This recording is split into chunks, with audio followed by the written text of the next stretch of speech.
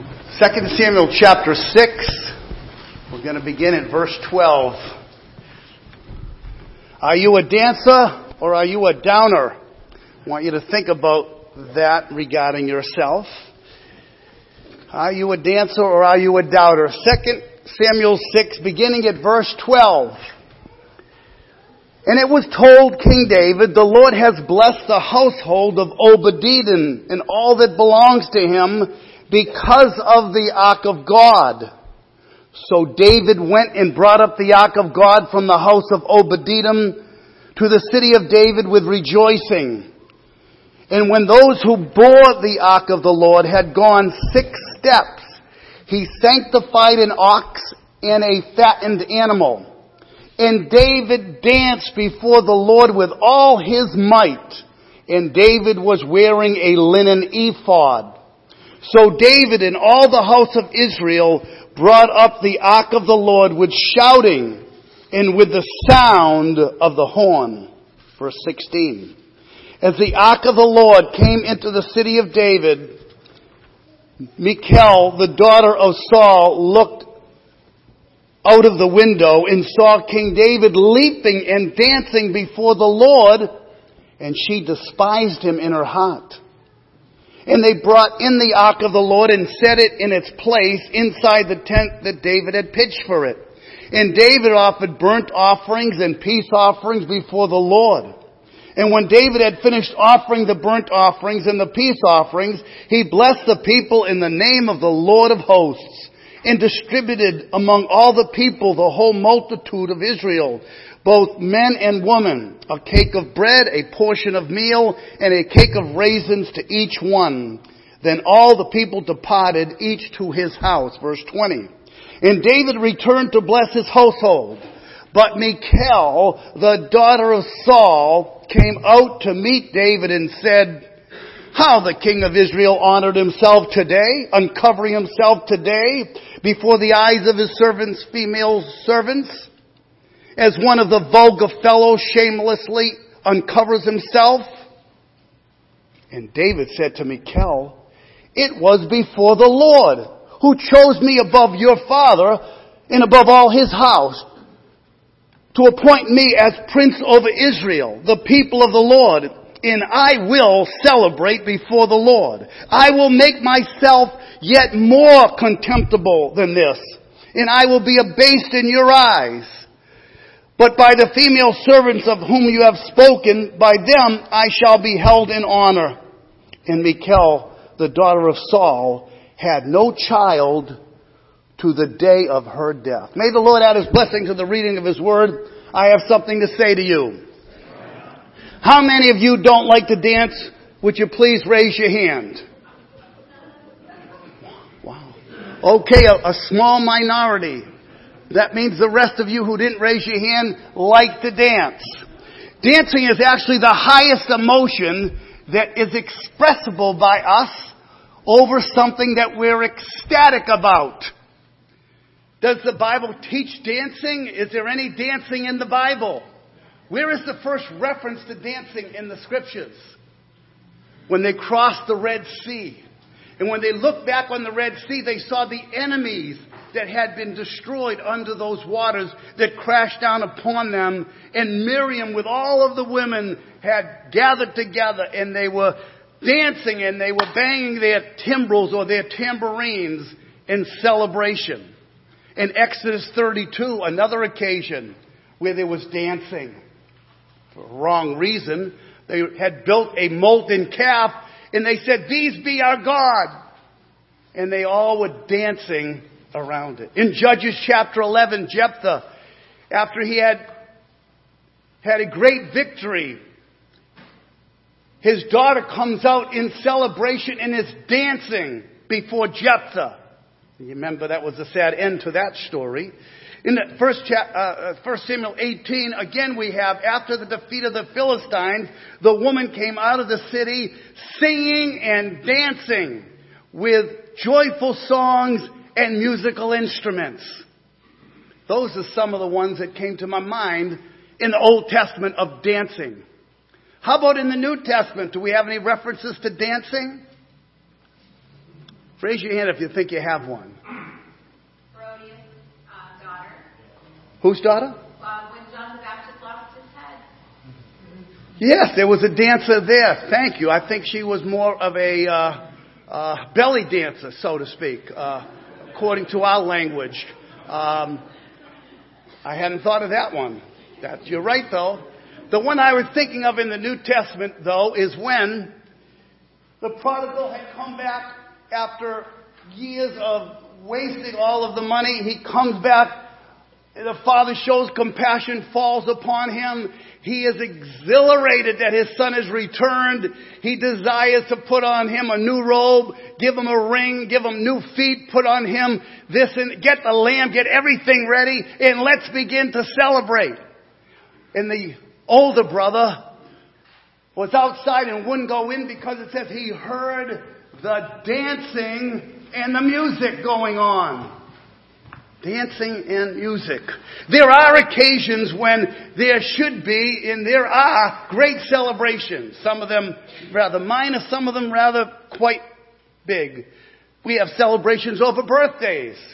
We have celebrations over anniversaries, wedding anniversaries and other kinds of anniversaries, holy days, Christmas, Easter. How about July 4th? Great festivities take place during some of these.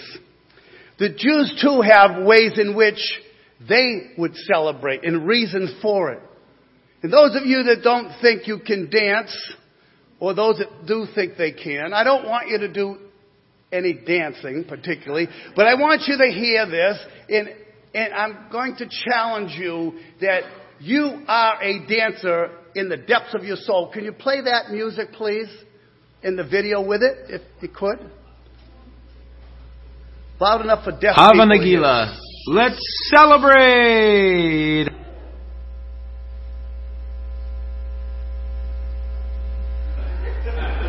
Hava Nagila, Hava Nagila, Hava Nagila v'nismecha.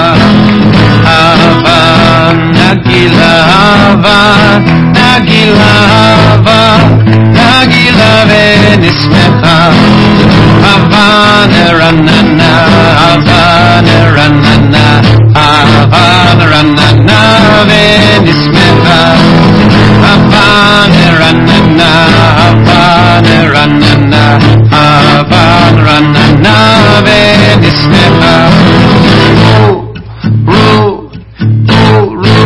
Achim urachim b'lev sameach urachim b'lev sameach urachim b'lev sameach urachim b'lev sameach urachim urachim b'lev sameach.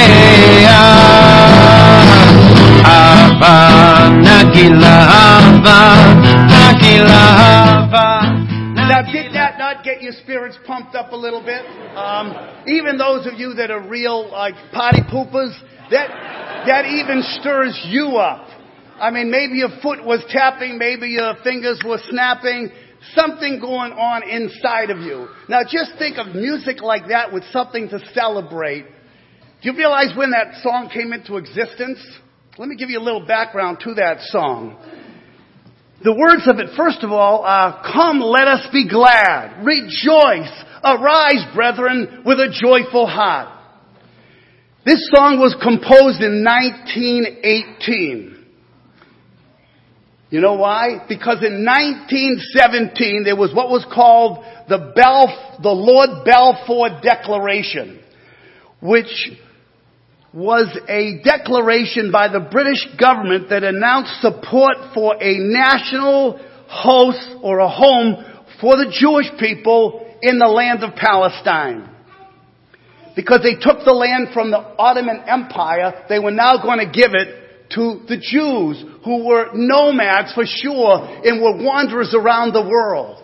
And the news came to the Jews all around the countries of the world that they had now a homeland that they could go to, their ancient homeland. So soon after that, this was composed, Hava Nagila. Come, let us be glad. Rejoice, arise, brethren, with a joyful heart. And you know when the first time this was ever played? In 1918 in the city of Jerusalem. What an occasion to celebrate. Now David's desire to want to bring the ark into the city was a monumental action on the part of David. David was restless. Arise, O Lord, into thy rest. His desire was to bring the ark into what was called now the city of David. And Jesus later in the New Testament tells us about Jerusalem. It's the city of the great king. So the great king, although he had the crown, he may have had the robes, he had been anointed by Samuel, by those in Hebron, and by those in Jerusalem, in Judea, but he needs to see the ark in the city of David. He recognized that the first effort had failed for several reasons. First of all, it was wrongly transported.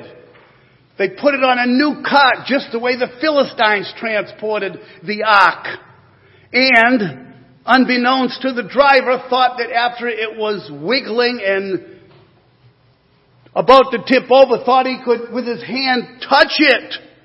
And he was immediately struck down by really the holiness of God, because God's purposes, God's means of how that was to be transported was violated.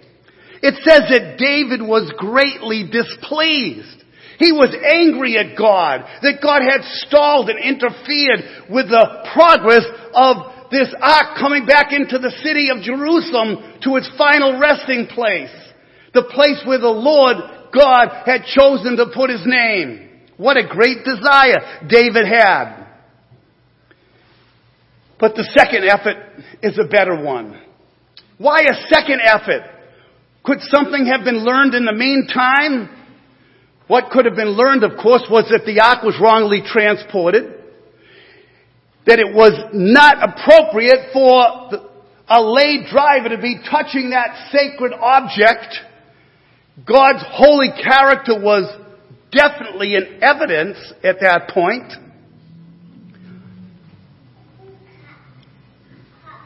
David was greatly displeased. This time, though, while the ark is in sort of hibernation in the house of Obed-Edom, it says that the house of Obed-Edom was blessed. We don't know how long it had been there, maybe for several years, but it was news that the house of Obed-Edom was blessed with the ark. And we said that the word ark and what it stands for is equivalent to the presence of the Lord. David wanted that ark in the city of David. That's where it belonged. That's where it should go. And he calls for it. But this time, there is more spiritual intelligence. The second effort to bring the ark to Jerusalem, he has behind him now, a death has occurred because of God's holiness. The house of Obed-Edom has been blessed. Think of our Lord Jesus for a moment, if we can make a parallel here. Jesus on the cross was taken by wicked hands, and God's holy judgment fell upon him. He was punished, and he died. After his death, though, there's a blessing that comes to the world of the Gentiles, the Obed-Edom, if you will, of the world. We receive the blessing. And now, ultimately, in the final course of things, the ark now goes to Jerusalem, where the Jews can receive the blessing. There may be something there to consider. It tells us in Isaiah 59:20, the Redeemer shall come to Zion, and unto them that turn from transgression in Jacob. Jesus, remember when he came in on the donkey into Jerusalem, there was a great celebration. They cast down the palms before him. There were shoutings, hallelujah, to the Lord Jesus Christ, the King of Kings. Hosanna in the highest, blessed is he that cometh in the name of the Lord. The true ark was coming into the city of the great king. We should be celebrating our Lord Jesus Christ. I want to challenge us today, and you and I individually, are we excited about the Lord? Does He excite you? If you're not excited about being saved, brought out of the horrible pits of hell's darkness that we were once in, and brought into the marvelous light of the grace of God, something's wrong with your spirituality. If being a Christian isn't something that is exciting to you, you are lacking something desperately. The true ark has come into our lives. Praise the Lord. The ark created the fervor in David that he was exuberant over. How exuberant was he that it says he danced with all his might. He has the linen ephod on. Now that's a priestly garment. I suppose that he borrowed it. There's a reverence here that he seems to have in the second transportation of the ark that wasn't recognized in the first. As a matter of fact, when they go 6 steps, David stalls the progress and says, "Let us offer thanks unto the Lord." There was appreciation and gratitude that filled David's heart now. He's sensing the Lord's presence is with them, and he wants to give the Lord the praise. How excited are we about the Lord? What is the greatest commandment? To love the Lord your God with all what? Your spirit, your soul, your strength, your mind, your body. Isn't that with all your might? He danced before the Lord with all his might or strength, some translations read. He put all of his energies into it. How excited are we about the Lord? I love the Lord. We say that. I love the Lord. That should be exciting. If you love your wife, you should be excited about her. If you love the Lord, you should be extremely excited about the relationship you have to the bridegroom as the bride of the bridegroom. He danced with all his might. It says that he was beside himself. Isn't that what it says about the Lord Jesus? His own family had said about him that he is beside himself. To Paul it was said, was it by Felix, I believe? You are mad. It's a similar expression.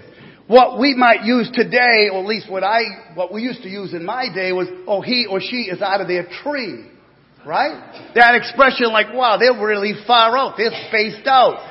They're a space shot, or, they get a head case, or they're a basket case, or whatever. Well, that's what Michal is saying about David. You're a crazy man. Unfortunately, we have the downers there as well as the dancers in this chapter. Those who think lowly of the ark will speak disparagingly of those that esteem it. David, this is his first wife, his wife that was given to him by Saul, if you remember.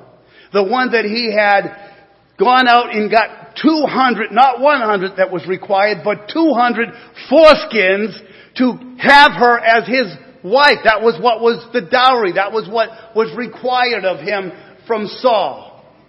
And yet here she is criticizing him. She's here called twice the daughter of Saul. Not the wife of David, but the daughter of Saul. When we get married, we join ourselves to our spouse, and we become one with them. And we have to leave behind, not that we forget all that we learned in our upbringing. We don't forget all of that, but we have to recognize the new relationship we have. Well, unfortunately, with Michal, it wasn't the case. Why did she have a critical eye towards David? I believe that it was the spirit of Saul, her father. The distaste that he had for David had fallen upon her. Yes, Michal, the daughter of Saul, looked out the window and saw King David leaping and dancing before the Lord. And it says, she despised him in her heart. She should have been rejoicing right along with him. This is a great time for a festivity. The ark is coming into its resting place. It had been in private homes. It had been in Shiloh. It had been in Nob. But it had never arrived to the place where it ultimately is supposed to be going. And that is to the city of truth. The city of the great king. And David is initiating that, bringing that in. And he is so excited. The house of Obed-Edom has been blessed. I want to bring that ark into my city for it to reside here. But those who think lowly of the ark would think lowly of those that are praising the Lord, the presence of the Lord, which is what the ark represented. You know, Michal, it says that she looked out the window and saw King David leaping and dancing. Do you remember the window experience of the past? When Saul was out to kill David. And he sent messengers and they sort of scouted the house. And the wife, Michal, was aware of this. And what did she do? She let him out of the window to be able to escape.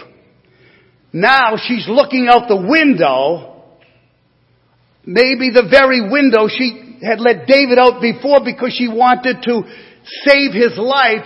Now she's looking out the window with despisal in her heart.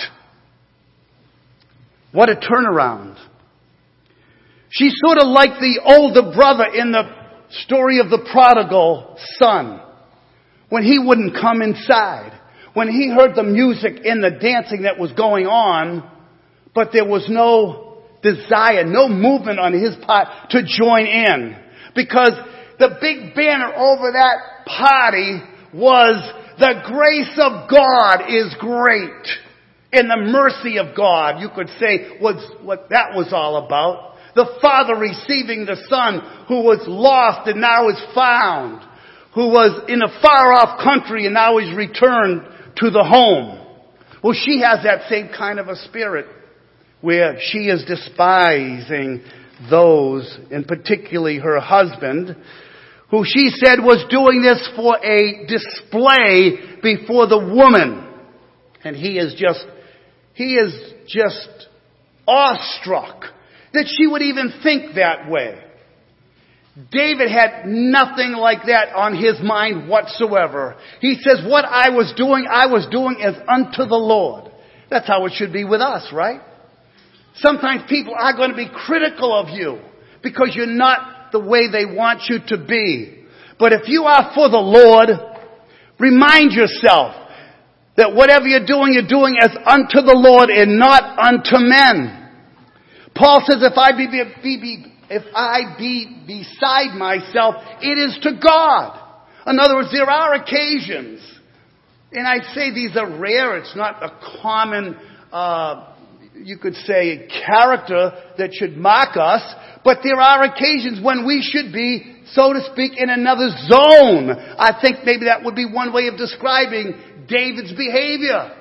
He was exhilarated. He could have no other focus than the glory of God and the excitement of bringing that ark into the city of Jerusalem. You couldn't stop him. He was a human jumping jelly bean at this point. He's just super excited. We need to be on our guard about making church into a Michal environment as well.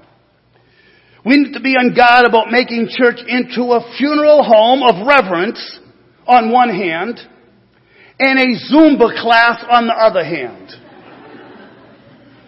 I think those are two legitimate extremes that we see on the spectrum, do we not?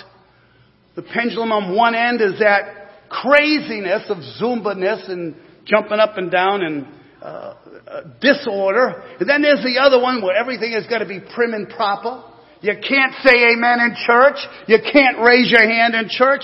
Something's wrong, brothers and sisters. Can anybody give me an amen out there? Come on, brothers and sisters. We got to wake up. This is a short time we have on this earth. Let's be praising the Lord. And what better place is there to do that? That when the two or three are come together with Jesus in our midst, we gather round the board. Though we are many, one in Christ, one body in the Lord. When Jesus came into the upper room and Thomas says, wow, it's the Lord, my Lord and my God. The ark has come into the house. That's how we should feel when the Lord, people, us, get together, recognizing that where the two or three are gathered together in His name, there He is in the midst of them. Our gathering should be a combination of both joy, excitement, and also sobriety and gravity. Because sometimes you can forfeit one for the other and you miss out on the combination of the two. Listen to what Jesus said. Luke 7:32. We have piped unto you and you have not what? Danced. We have mourned unto you and you have not wept. Interesting. Dancing, we piped unto you. There should be that response to the piping of the Lord that we are hearing, that should stir us up in a way that we want to praise Him. Now, I know not everybody has the same emotional exhibition as others may have. I must admit that I'm more of the outgoing, jumping type. I was the first on the dance floor in my unsaved days. I confess that. I would dance when there wasn't even any music. I mean, certain things just hit me and I'm like, yeah, I'm fired up. And I know that some of you are like that. Others are not. Nevertheless, what does He want from us? To love Him with all of our heart, our soul, our spirit, our strength. This is what David was doing. This is a great day in Israel's history right now. This is a great moment. Saul is dead. The enemy of the king has been put to death. Now the Hebronites and those in Jerusalem, the Jebusites, they're coming to anoint him as king. And he's king now in the city. But one thing is lacking. We need the presence of the Lord. I think sometimes people can hold church without the presence of the Lord. It's important that we recognize His attendance here. He is our primary focus. In all things, Paul says, He must have the preeminence. You know, in 1 Corinthians 14, I think about this a lot too. I always hear about the regulative principle of worship.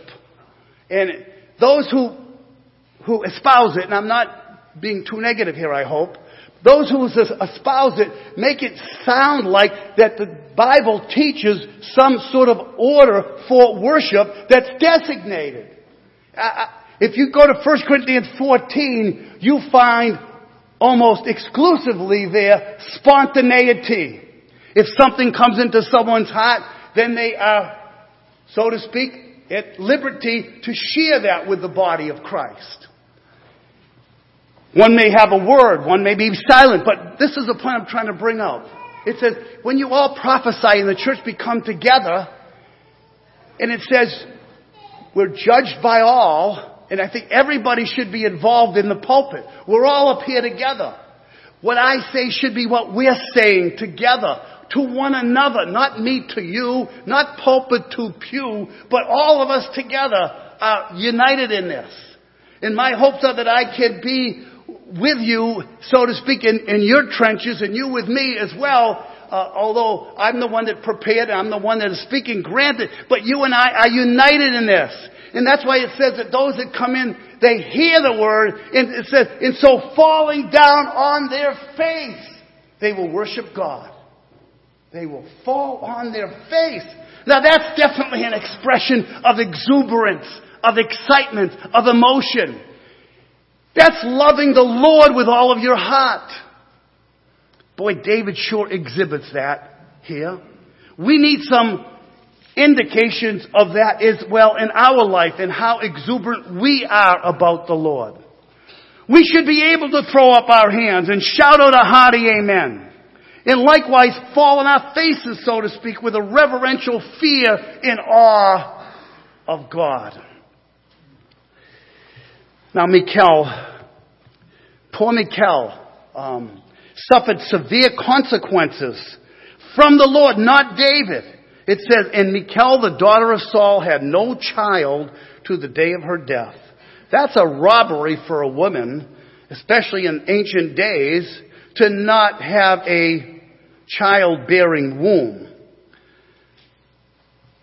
And that's the judgment that God brings on her.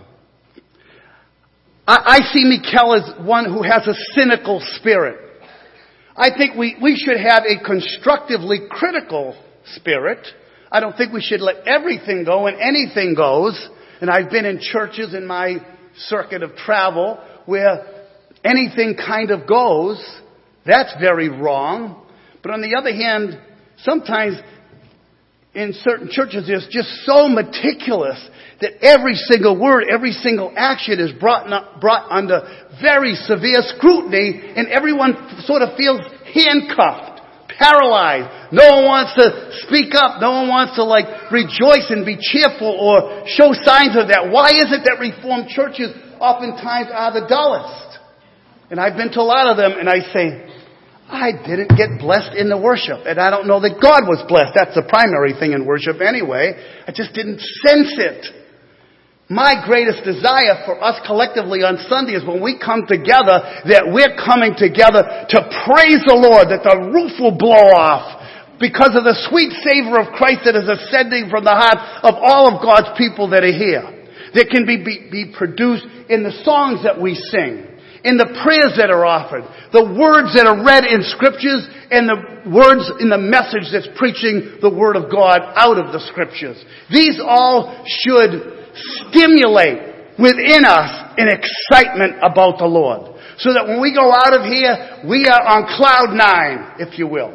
And we want to take that spirit with us and carry it with us throughout the rest of the week.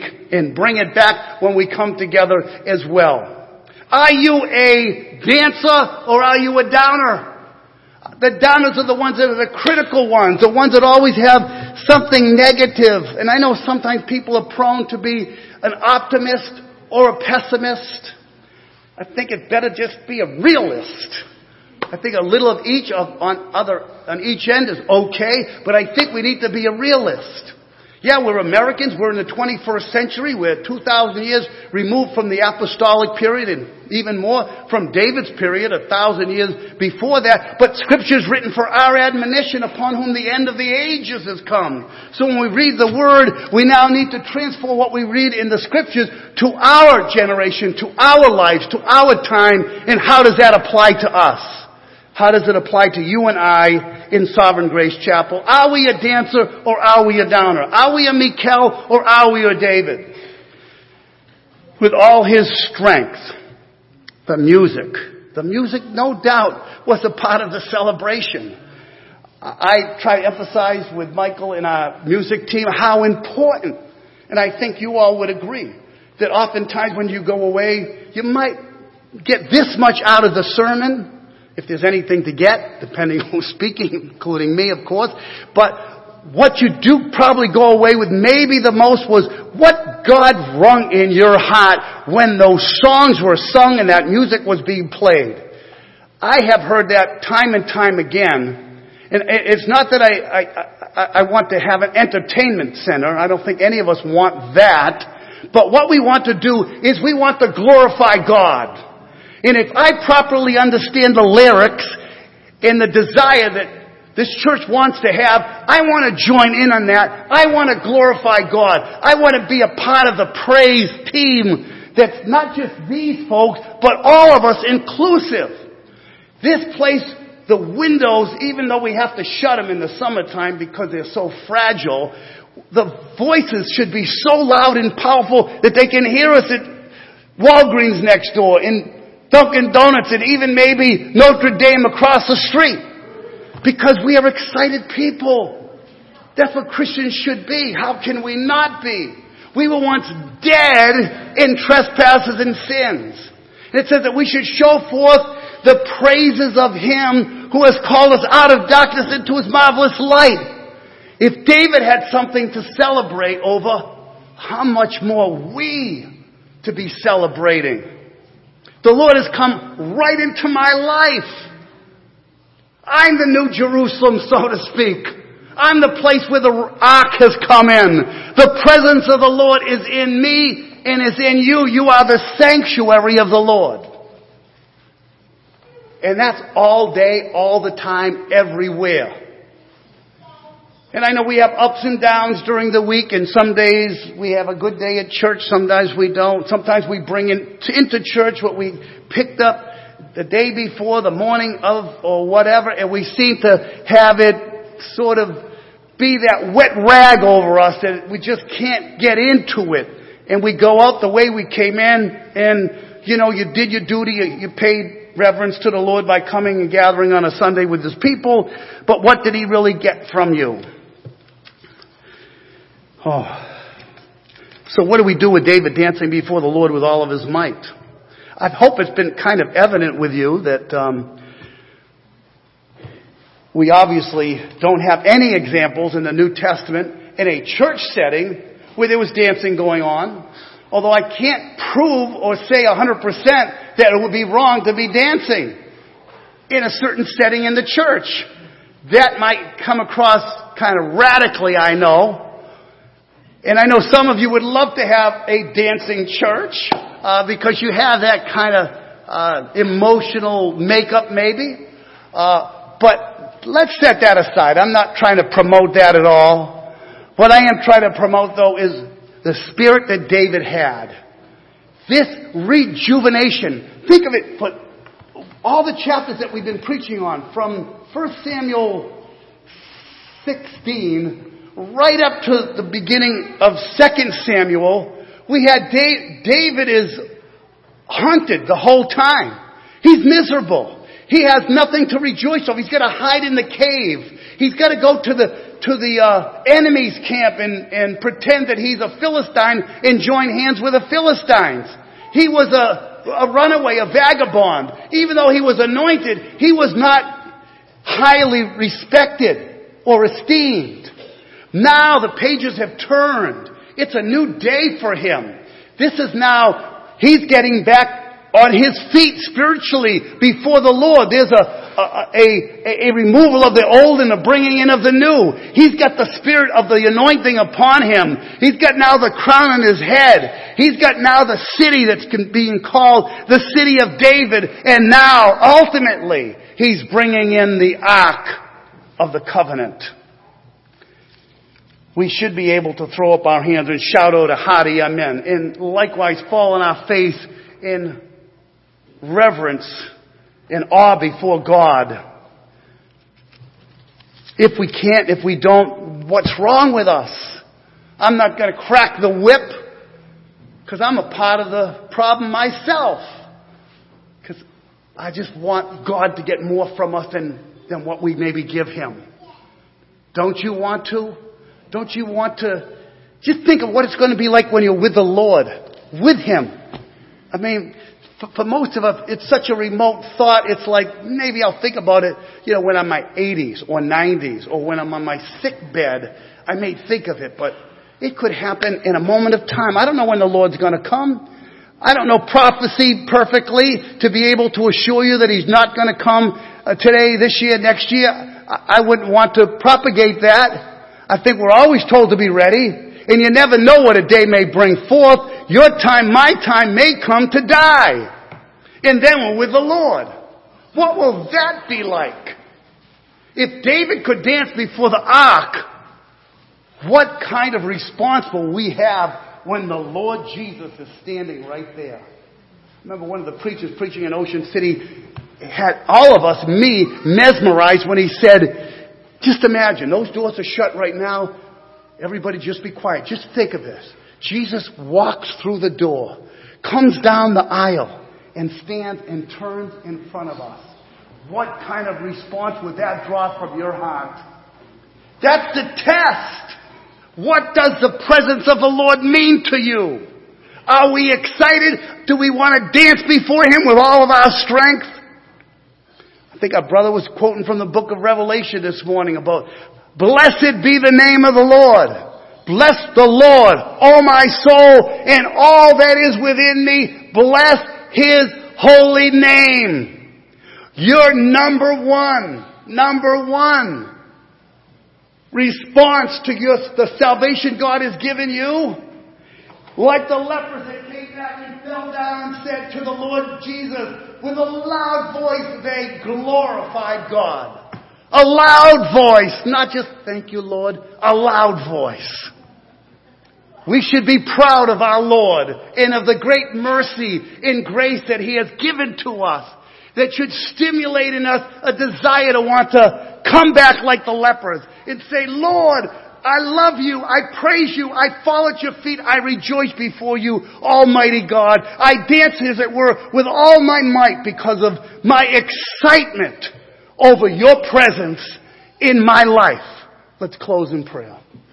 Heavenly Father, thank you for the Lord Jesus and for His death on Calvary's cross for sinners such as we. Lord, we praise your holy name today. Thank you for your forgiveness that you have offered to us. Thank you, Lord, for the reminder that you do desire us to be worshipers of you, Lord, and to have a spirit of joy, of excitement, enthusiasm, to worship and praise your most holy name. Oh God, create in us, Father, a deeper desire for you, a greater love for you, Lord, that we often fail to have because we get caught up with the things of the world and with our own schedules and with our own events that we have on our weekly schedules. Help us, oh Lord, to stop and pause and to say, I want the ark. I want to bring the ark more closely to myself so that, Lord, I can offer praise and thanks to you. Hear our cry, Lord, in Jesus' precious and worthy name. Amen.